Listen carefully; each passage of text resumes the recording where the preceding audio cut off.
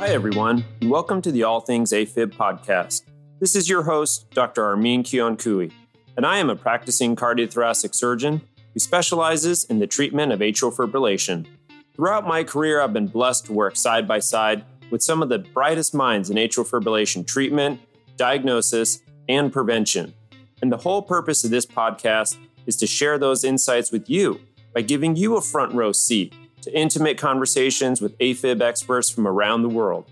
So turn up the volume, sit back, relax, and enjoy the conversations.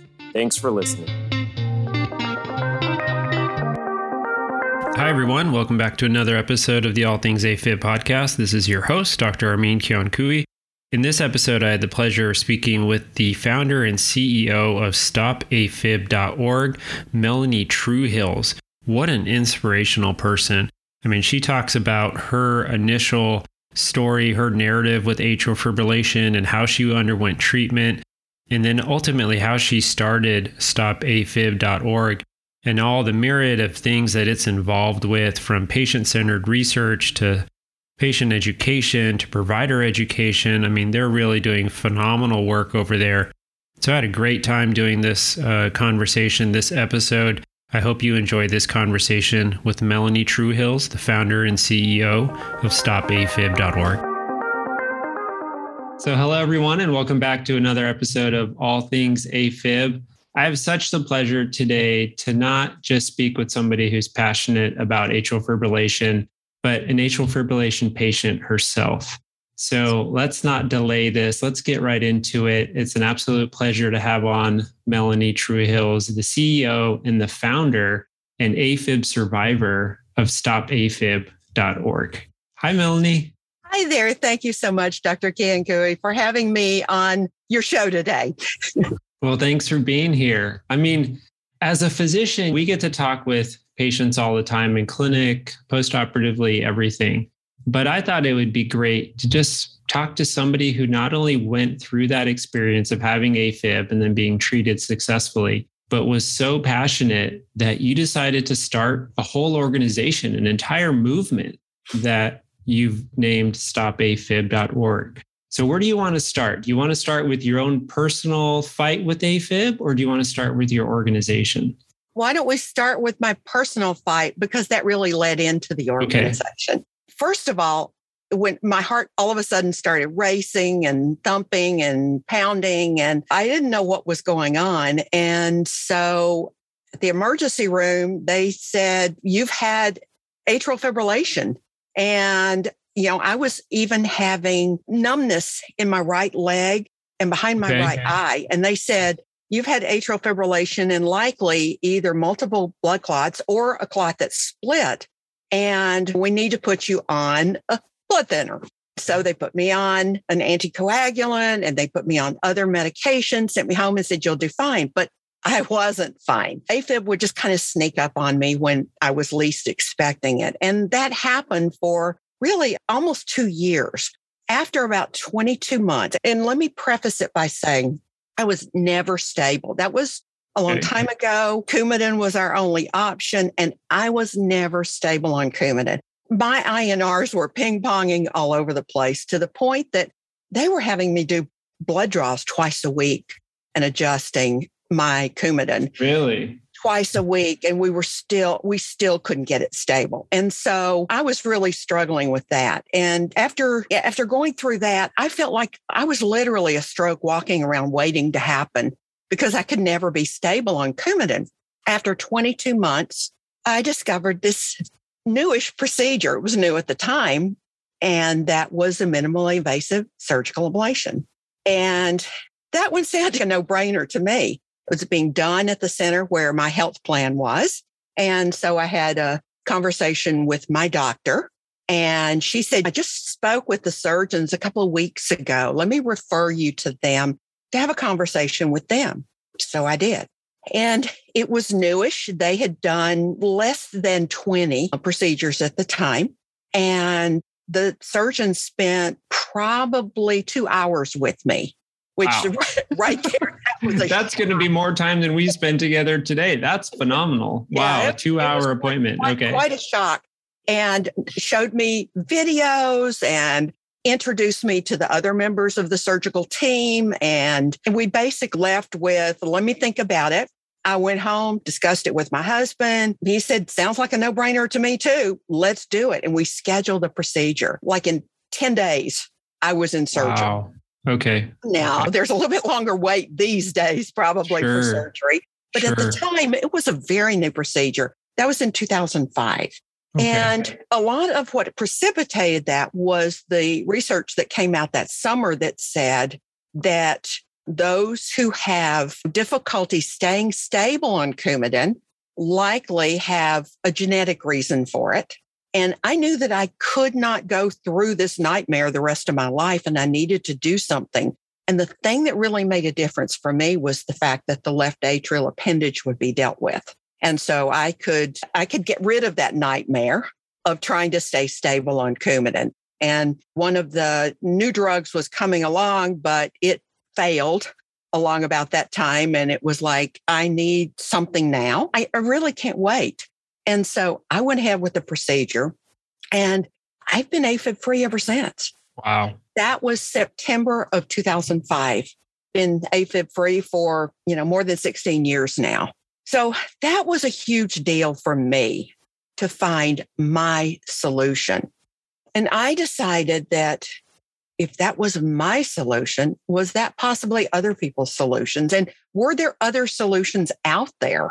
Right. I had decided on the surgery because at the time, the success rates were not that great with catheter ablation. And I decided the surgery was a better option for me. But for some people, the catheter ablation might be a good option. And so once I was AFib free and knew I was AFib free, I decided that I can't stand on the sidelines and watch other people suffer like I did. I really need to do something. And therefore, I started this organization, stopafib.org, to help people who are living with AFib to get their lives back. Our mission also includes helping doctors and patients communicate more effectively with each other. Well, a lot of that's by bringing the patient's level of understanding and knowledge and medical terminology up so that they can communicate better with their doctors. The other thing that has been really important along the way is to raise awareness of AFib and help people get diagnosed and treated before they have a stroke.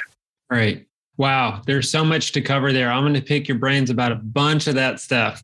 Do you have any sense of how long you were in AFib before that first visit to the emergency department? I don't believe I was ever in AFib before. Okay. I believe that was really a first occurrence. And it happened about 7 months after having had a stent procedure.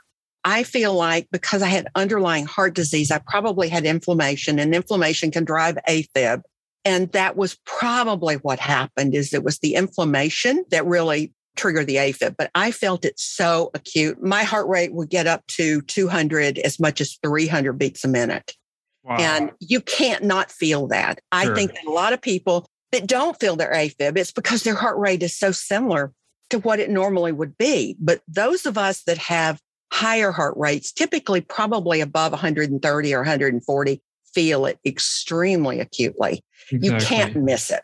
Right. But I only had AFib 22 months before I actually had a procedure. From that first time through until I went into surgery was only 22 months. Gotcha. What's scary is I'm sure that you've learned, and a lot of your patients talk about, when folks present, sometimes it's with that devastating complication. Yes. Having a stroke. And it seems like, thank God, you've not suffered any sort of strokes from your AFib or when you had AFib, but it is scary that patients typically, their first presentation is with that devastating stroke. So I'm glad that you were able to get care pretty quickly. That being said, tell me more about essentially the torture that you went through for 22 months, INR checks, kind of hoping it would go away, hoping you weren't going to have a stroke. I mean, yes, 22 months is pretty quick, right? From diagnosis to surgery.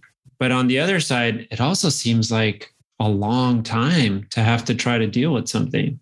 It absolutely was. And at the time, I was working, and it's very disruptive when you're working because you never know when that AFib beast is going to strike and what you're going to be doing. Are you going to be in a meeting? Are you able to focus? Or are you just going to have to get up and leave? And a lot of AFib patients have told me that they were in a situation where they just couldn't stay in the meetings, that they just had to get up and leave. So that part of it's really hard, is it just totally hijacks your life. So when I'm speaking at medical conferences, one of the things that I like to do is help doctors understand what it kind of feels like. Because unless you've had it, you just can't imagine what it feels like. Wow. And so I tell doctors to think about how it feels when you're running and your heart's pounding and it's hard to catch your breath. I want you to stop running. Things get back to normal. But Sure. What if they didn't? What if you were running a marathon 24 hours a day with your heart pounding, unable to breathe? You can't work, you can't focus, you can't think, you can't sleep. And that's what it's like to be an AFib. Your heart is just doing flip-flops. It's like a fish flopping around in your chest. And it just totally takes over your life. So you really can't focus on anything else when you're in AFib, at least if your heart rate's really high. So for those of us that feel it acutely because our heart rate is high when we're in AFib, you really feel like a limp dish rag when it's all over with. You're just exhausted. So when you finally do convert, you just want to sleep for 2 days because you're just so exhausted from what it's done to you. I had cases where I'd be out, like walking the dog, and I'd be a mile or half a mile away from home, and all of a sudden my heart would take off racing. I got to the point after that first time that happened and calling my husband and asking him to come pick me up because I was just doubled over. I could not breathe. And so I called the doctor, and the doctor said, well, take another beta blocker. So I took another beta blocker and it finally converted. But after that, I started carrying my beta blocker with me everywhere, even just to go out and walk the dog. It takes over your life because you have to think about things that you wouldn't normally think about. And I never could figure out what brought it on. Sometimes I could be out walking. Other times I might be washing the dog, or I might be just working in the kitchen, and all of a sudden it just kicks off. Sometimes it appeared to be stress. Other times it might be something else. And so you never really know what's going to precipitate an AFib episode. And that's really probably the most frustrating part of it, because everything is just rocking along fine. And all of a sudden you feel that pause in your heart, and it's coming, and it just goes into overdrive at that point. And that changes everything. You just have to stop what you're doing, sit down, and probably get family members to come help you if you're in the middle of doing something. And it totally hijacks your life. And that's really just the physical part of it. Emotional part of never knowing when that beast is going to strike really takes a toll on you. And not knowing if you can commit to spending time with family and friends, or if you're going to be an AFib and not able to do anything. So it takes an emotional toll too. But maybe one of the worst things is the financial toll, because we're the frequent flyers of the emergency department. And with huge medical bills and copays and all the things that go with it. And you go to the emergency room and you're warehoused in the hall 12 hours until you convert. And so you wonder, could I stay home and just convert at home? And so that's when we usually ask our doctors for some guidance as to when should I go to the emergency room and when should I just stay home? And so there's so many things related to it that unless you've had it, it's hard to really know. Wow, that's really interesting. It's oftentimes when we're in the clinic, we talk about kind of the physical symptoms. We rarely, if ever, get into the emotional aspect, let alone the financial. We're so separated from the financial side, but not just for the insurance side, but this is honestly the first time I've heard from anybody about the financial burden of continually going to the emergency department, emotional and physical burdens of going there and sitting in a room, waiting till you convert, thinking about, well, could I have just dealt with this at home on my own?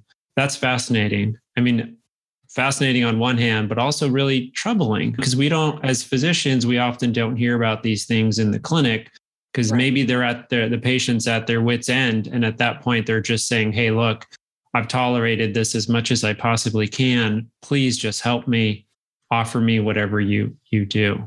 Right.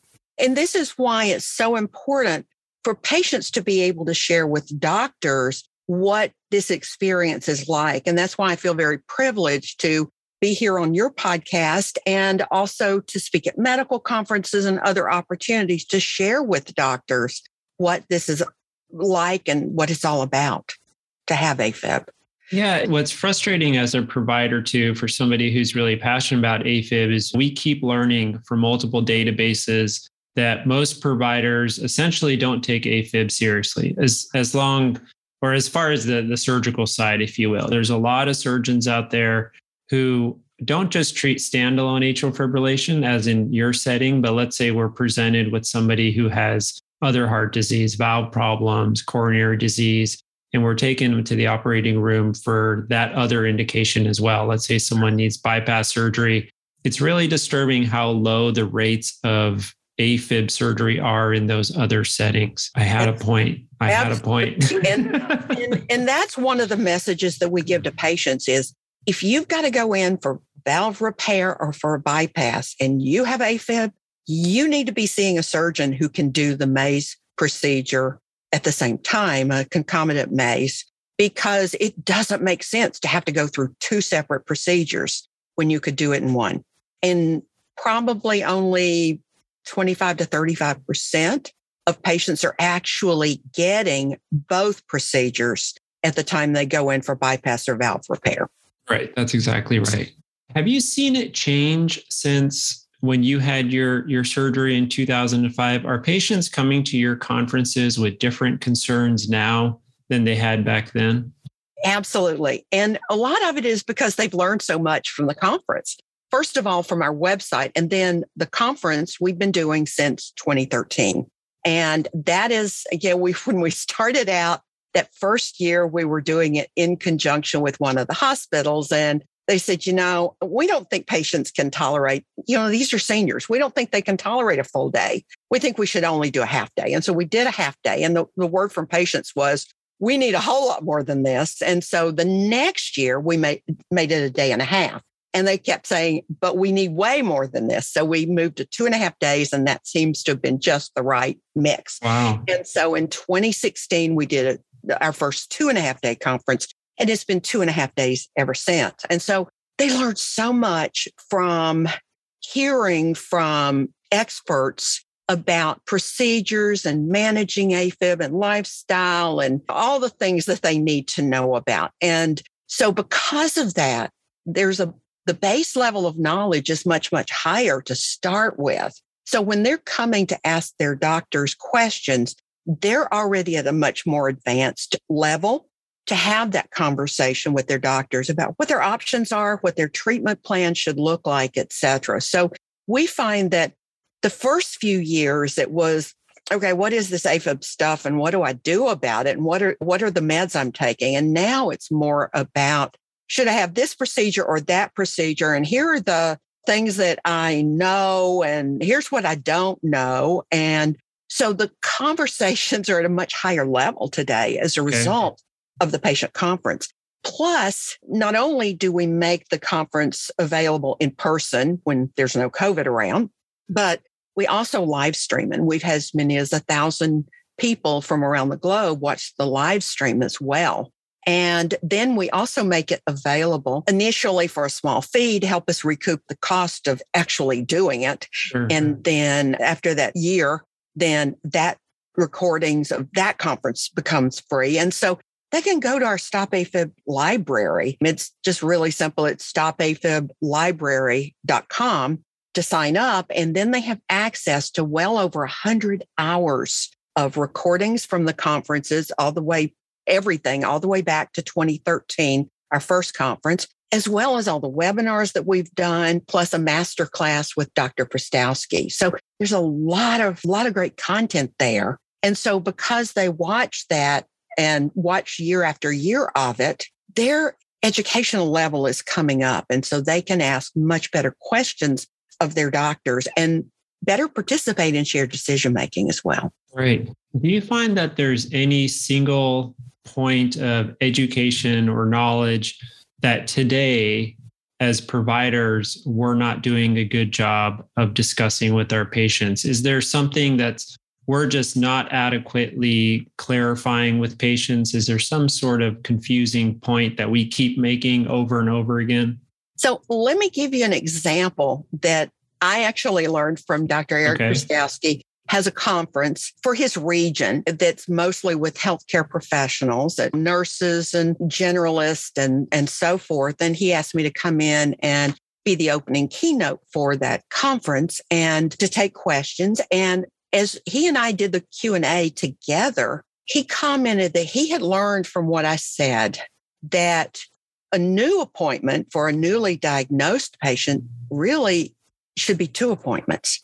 He said, what I need to do is handle the most important things first. Let's manage their stroke risk from that very first appointment. Let's make sure they're not in trouble and deal with anything that's really urgent.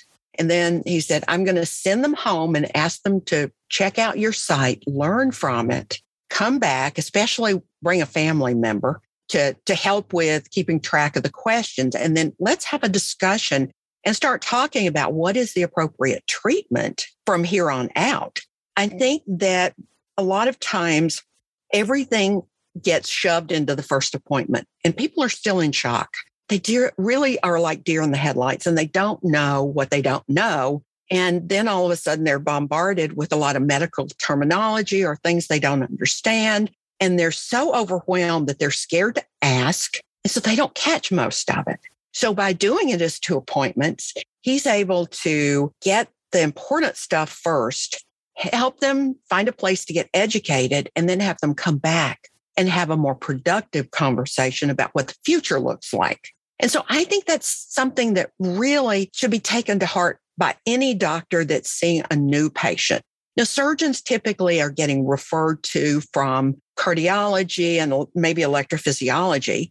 But you may sometimes encounter a patient when you're going to do some kind of surgery for them and they don't know that they have AFib and you pick that up. And so that's an opportunity for the surgeons as well to be aware that the deer in the headlights phase is what they're going through the first time they hear about AFib. They don't know what it is. They think they're going to die and they can freak out. We at stopafib.org spend a lot of time scraping new patients off the ceiling to help them figure out what they need to know right away and what kinds of questions they need to be asking their doctors. So I think that we can do a better job, both patients and doctors, of making sure that we're level setting and that patients are understanding what their doctors are saying. And the onus is on patients as well to say, Doc, I'm sorry, I don't really understand that. But patients are afraid to do that. And so we need to step up and do that as patients as well. So it's really a 2-way street, but I think we need better communication from the get-go to make sure that patients are aware of what their AFib is, what they can control about it, what medications they need and what they're for. And then the next step is, what do we do now and moving forward? And so one of the things that's a very common misperception among patients is they're on a medication. They know it's for their AFib, but they don't know what it does. They don't know if they're on rate control, if they're on rhythm control, or if this is an anticoagulant. And so when they're not in AFib, they say, oh, I feel fine. I must not need my med. And then they stop taking it and they may not tell the doctor. And so it's really important that patients understand. And maybe it's just having something written down to take home that they can process later, but they need to know what their meds are and what they're for. Is it for controlling the heart's rate? Is it for putting the heart back into rhythm? Or is it for preventing those strokes that can happen even when I'm not in AFib? That's really interesting. Just talking about it's almost like a cancer diagnosis, if you will. Yes. Making that analogy where if we see a patient for the first time and we're talking about AFib, that there's this awe and shock moment, and then they don't hear everything else. And it's not how we typically think about AFib, especially not as a surgeon, because a lot of times they're coming to us with a diagnosis, but you would be surprised how many times I feel like I'm, for the first time, educating the patient on what AFib is and then how we're going to go about treating it. And as a provider, it's great to hear that feedback from you and from everyone you've interacted with, because it probably tells me that, like you said, that 2-hour conversation you had the first time is actually probably of the more appropriate length than our typical half-hour, 45-minute conversation. Right. And one of the things that I have said in the past at medical conferences that I don't say as much now, but I think is really important, is that doctors will, one of the phrases not to use is AFib won't kill you. Because what happens is when you use the K word, kill, that stops them right dead in their tracks. And I didn't realize it was quite this serious. Right. And so they're processing that and they never hear the rest of what you say. Because doctors will often say, well, AFib won't kill you, but you might have a stroke, and they don't hear any of that. And so surveys from the American Heart Association and from others have found that doctors tell their patients that they could have a stroke and what needs to be done to prevent the stroke.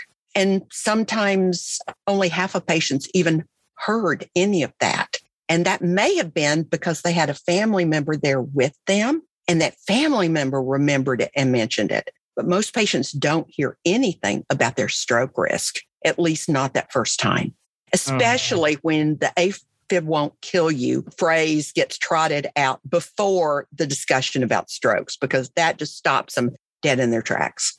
Interesting. Have you found that patients have changed their goals of treatment nowadays with all the new anticoagulants, right? Whether you're talking about NOACs, DOACs, it's almost easier to be on an anticoagulant now than it was when you were first taking Coumadin. Okay. Do you find that the conversations or the goals have changed for patients where they are less worried about stroke and now they're more worried about other things like heart failure or cardiomyopathy, or is stroke still at the top of the list for patients? Yeah, stroke is still at the top of the list. And one of the really frustrating things is that we so often hear people say, I don't want to take any medications. I'm not going to take that blasted blood thinner. Right. I'm going to go find something natural. And they will go off and search on the internet and they'll find various things that are supposed to be blood thinners, and they'll do that instead of taking the anticoagulant.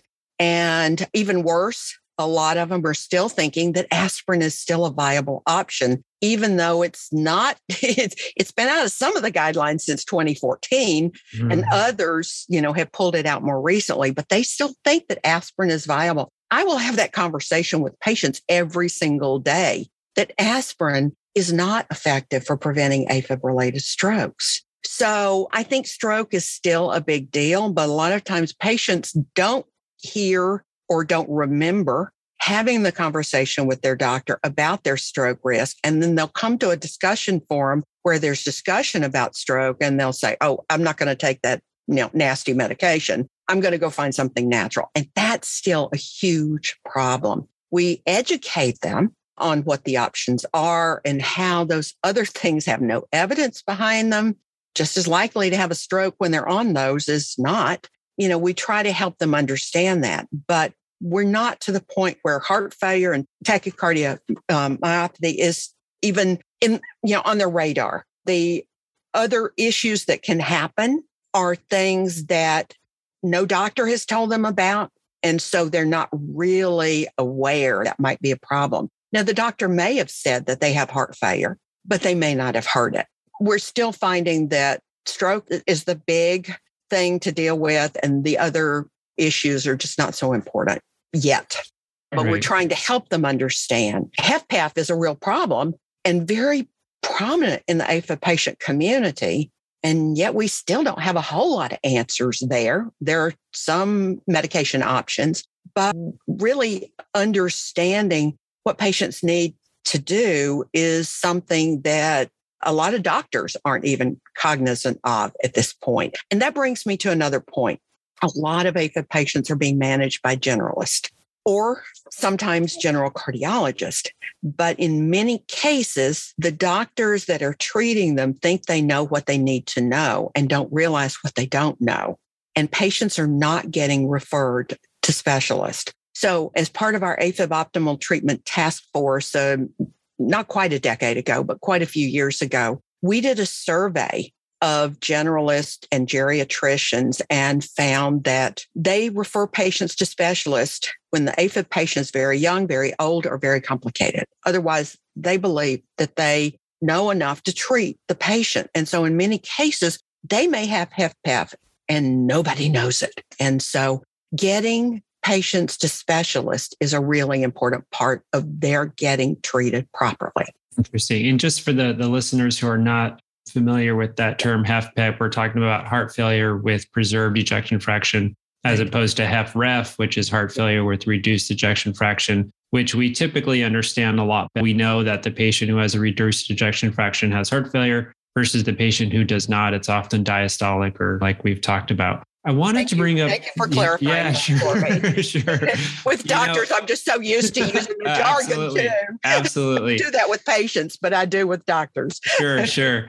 I wanted to get your thoughts on this evolution of left atrial appendage management, and specifically the introduction of the Watchman and the amulet, because my sense is that the natural way of things would be, or that I've seen, is that patients, especially kind of awkwardly or uncomfortably younger patients, are saying, I'm just going to get my Watchman and I'm not going to worry about my AFib because now I'm not going to have a stroke. Is that something you're seeing with your colleagues in your organization and all the patients you interact with? So first off, there's been this evolution. When I had my procedure, left atrial appendages were being stapled, oversewn, clipped off, all of those kinds of things. And then the AtriClip came along. Patients are used to the idea of getting the AtriClip, the patients that are getting the minimally invasive surgery. There's been a lot of knowledge in the patient community about that. And then the Watchman came along. And patients were saying, oh, that's something that I can get with an ablation. Well, initially, those were being done as separate procedures, the ablation and, then later possibly the Watchman. And I know that there has been some movement with some doctors to doing both in the same procedure. And patients will say, I want to get them both. And so they will, want to opt for getting everything taken care of at once. And so they do know that taking care of the left atrial appendage is an option. I don't see it very often as a viable option to not deal with their AFib, because AFib is so uncomfortable that for many of them, it's not just about getting rid of the stroke risk. It's also about getting rid of the AFib. So we find that the asymptomatic tend to be older. And so for them, just getting the Watchman or the amulet may be something that they consider. But for younger folks, they need both. And we rarely hear anybody say, oh, I'll just do the Watchman or the amulet and not worry about the AFib. That's just not something we even hear about anymore. Interesting. The other point you made about the fact of specialists, when in our series, so we're at a big hybrid AFib center. When we looked at our data, the average patient is nearly 6 years out from their initial diagnosis before we see them and operate on them.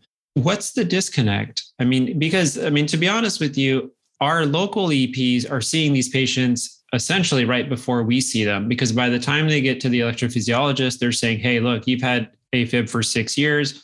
I'm not going to be able to treat this effectively. I'm going to turn around and I'm going to work with my surgeon and do a hybrid approach. What is that disconnect between the generalist, the internist, and then the arrhythmia specialist, if you will, whether it's an EP or a surgeon? Right. So when the Thermocool trial for catheter ablation first came out, and I was interviewing Dr. Wilbur, who was the principal investigator, I asked him, I said, I'm starting to hear that there's this window of opportunity for getting an ablation or getting something done about AFib.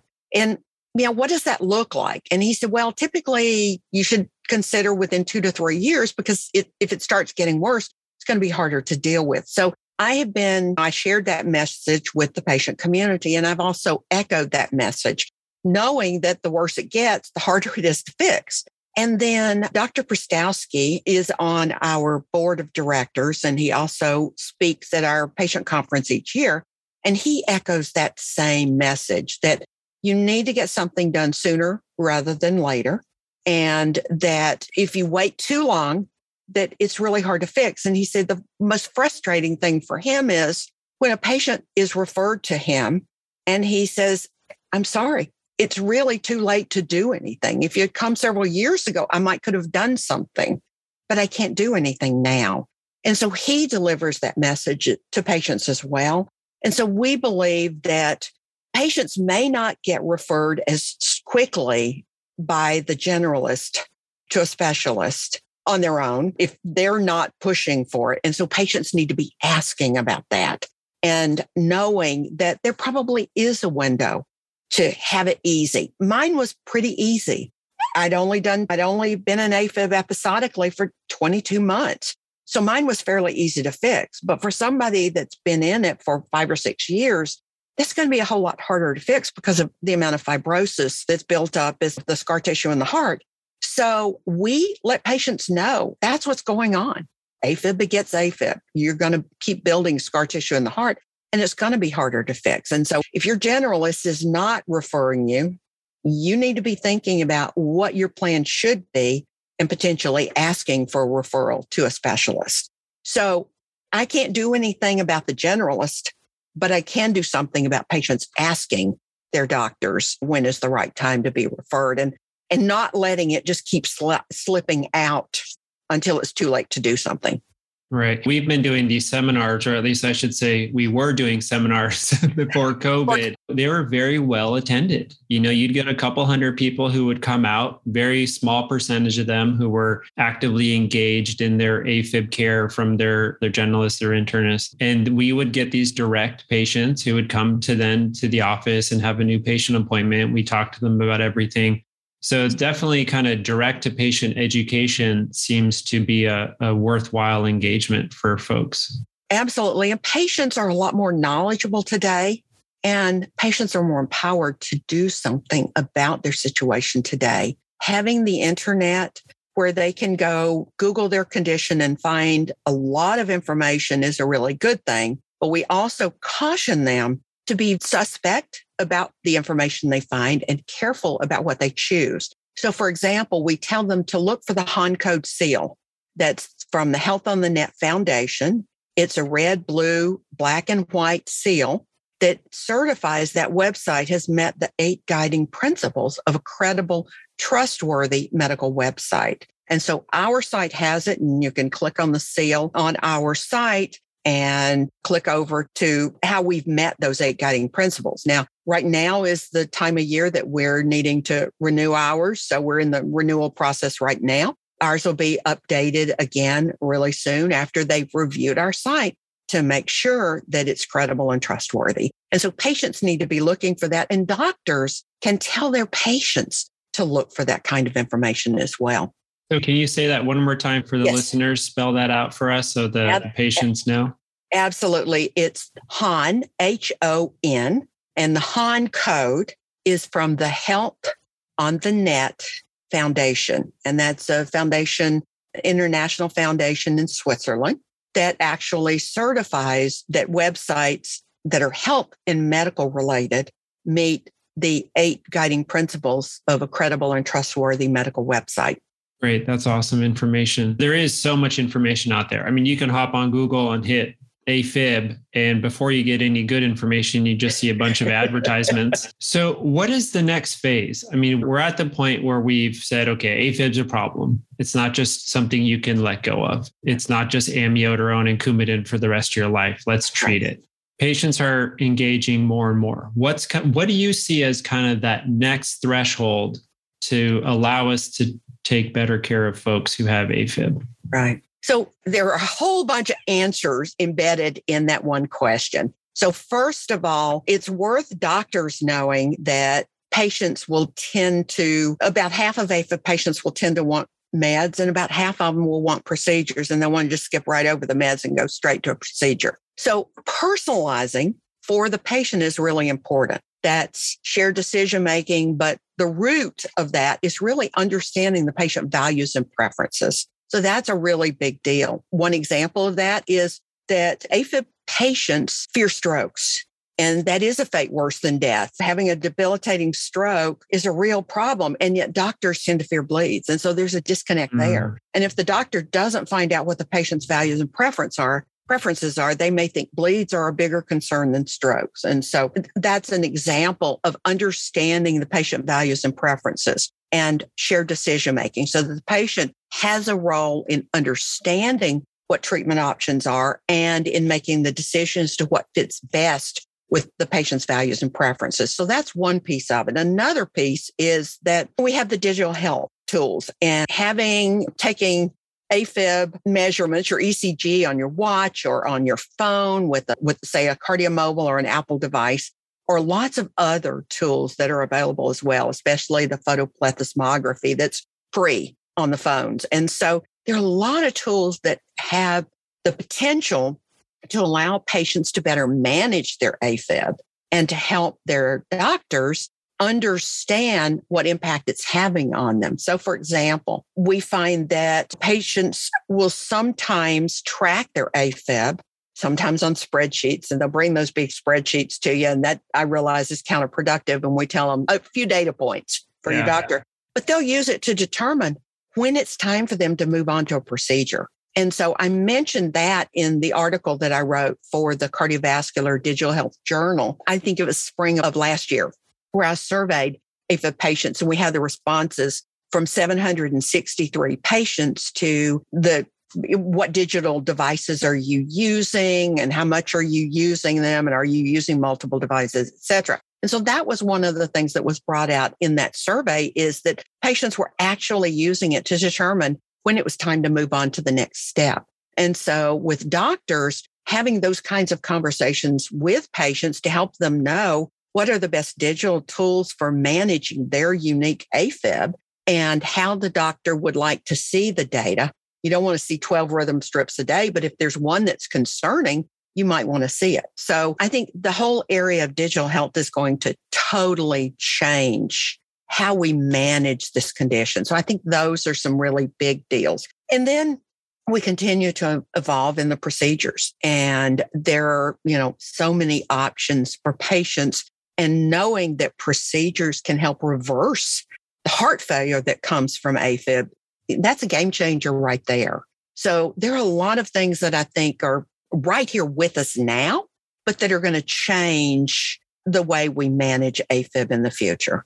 Absolutely. And we're definitely seeing that in the clinic more and more. We're having patients who are presenting with either their Apple Watch readings or these other devices. It's really interesting the point you made with regards to using that data from the patient's point of view to then decide what the next step is. I'd not heard that before, but that's really interesting. I've definitely had patients who've cataloged their AFib really well. And I've had some patients who have done it to the point where they catalog it with what they eat and how much they sleep and the activities. But I had not heard of using it as almost a trigger or a threshold to move on to the next procedure. It will be interesting for sure what happens with wearables and technology and how that influences not only as the provider, our awareness of how much AFib the patient's having or their AFib burden, but also I imagine there's a significant number of patients who got their AFib or their Apple Watch or wear something for another reason, not necessarily to track their AFib, maybe to track their activity or see the pictures of their kids. And then all of a sudden you have a diagnosis of AFib, and who's to say of whether those can prevent those cryptogenic strokes that we see and things like that. So that'll be an interesting area to follow. Absolutely. And I think there's one area that we're not really understanding, but we are doing research in. And I think this is going to be an important area. And that's about trying to understand, is it microbleeds? Is it not being on an anticoagulant? So there's strokes. What is causing this relationship between AFib and dementia? So there's a lot of research that's happening now. The Brain AF study is one of many. I work with a lot of researchers that are focused on this area, and it's a really important one to me. My mother had AFib and dementia. And so this is one that we're really starting to tackle. And then another area that I think is going to be important is patient-initiated research and patient-funded research. And that's something that we launched last year. we've been working with a lot of researchers for a number of years on patient-initiated research, patients defining what are the things that weren't being studied that we felt needed to be studied. But now there's some things that are not being studied and nobody really wants to fund them, but we patients want the answers. And so we're actually stepping up and saying, we're going to fund them. And so we're starting to work on some of that now. I think that's a really important area for the AFib patient community going forward. Would you be able to share some of that with us? Can you give us a kind of a sneak peek at some of the things that are very important to patients that for some reason we're not funding? Right. So certainly understanding the relationship of triggers and what can be done about those triggers. That was the N of 1 trigger study that was done at UCSF with Greg Marcus. A group of us patients actually came up with that concept at the Patient Powered Research Network that our organizations convened together. And so that study found that really alcohol was the only thing that was really correlated in the N of 1 study, but that was a starting point. We started better understanding what are real triggers and what are perceived triggers and really laying some groundwork for some additional trigger research. Supplements is another area that's really important that there's nobody to fund research in.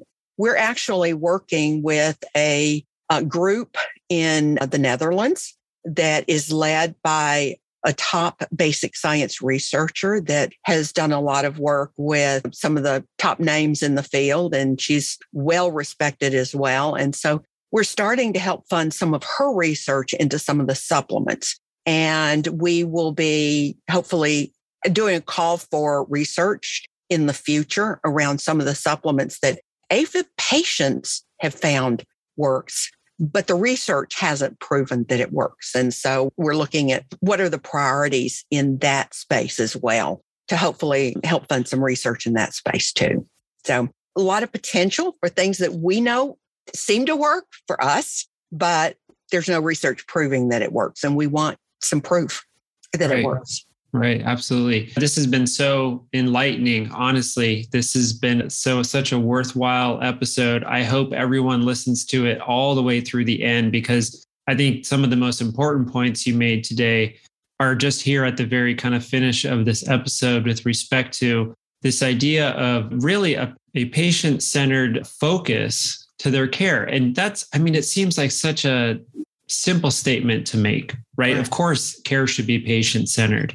But then to hear from you that there are certain initiatives that we're not necessarily engaged in or supporting, like triggers or supplements, it kind of reminds us that maybe even as providers, there's a disconnect between what we think we're doing, what we hope we're doing for patients, and some of the deficits that still exist, and how we still need to fill those and focus and evolve, not just as AFib ablationists, arrhythmia specialists, but also just as healthcare providers listening to our patients and kind of providing that full circle of care for them.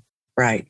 So it's been quite a privilege. Thank you so much for the opportunity for sharing with your audience about what the patient perspective is. And we hope everybody will check out stopafib.org because there's so much there to learn about AFib patients. Wonderful. Thank you, Melanie. Thank you for your time. And it was an absolute pleasure to have you on. Thank you so much. Take care. All right. Well, thanks again for listening to another episode of the All Things AFib podcast. I hope you enjoyed this episode. Remember, you can catch more content at our website, allthingsafib.com, and check out our Twitter feed at allthingsafib. So thanks again for listening. And until next time, stay regular, my friends. And now time for the obligatory disclaimer. All content on allthingsafib.com, including podcast and blog conversations, are meant for informational purposes only and is not intended as medical care, and no doctor-patient relationship is formed. If you have a medical condition, you should seek out a medical professional for consultation. Any use of information from allthingsafib.com or its associated content is at the user's own risk.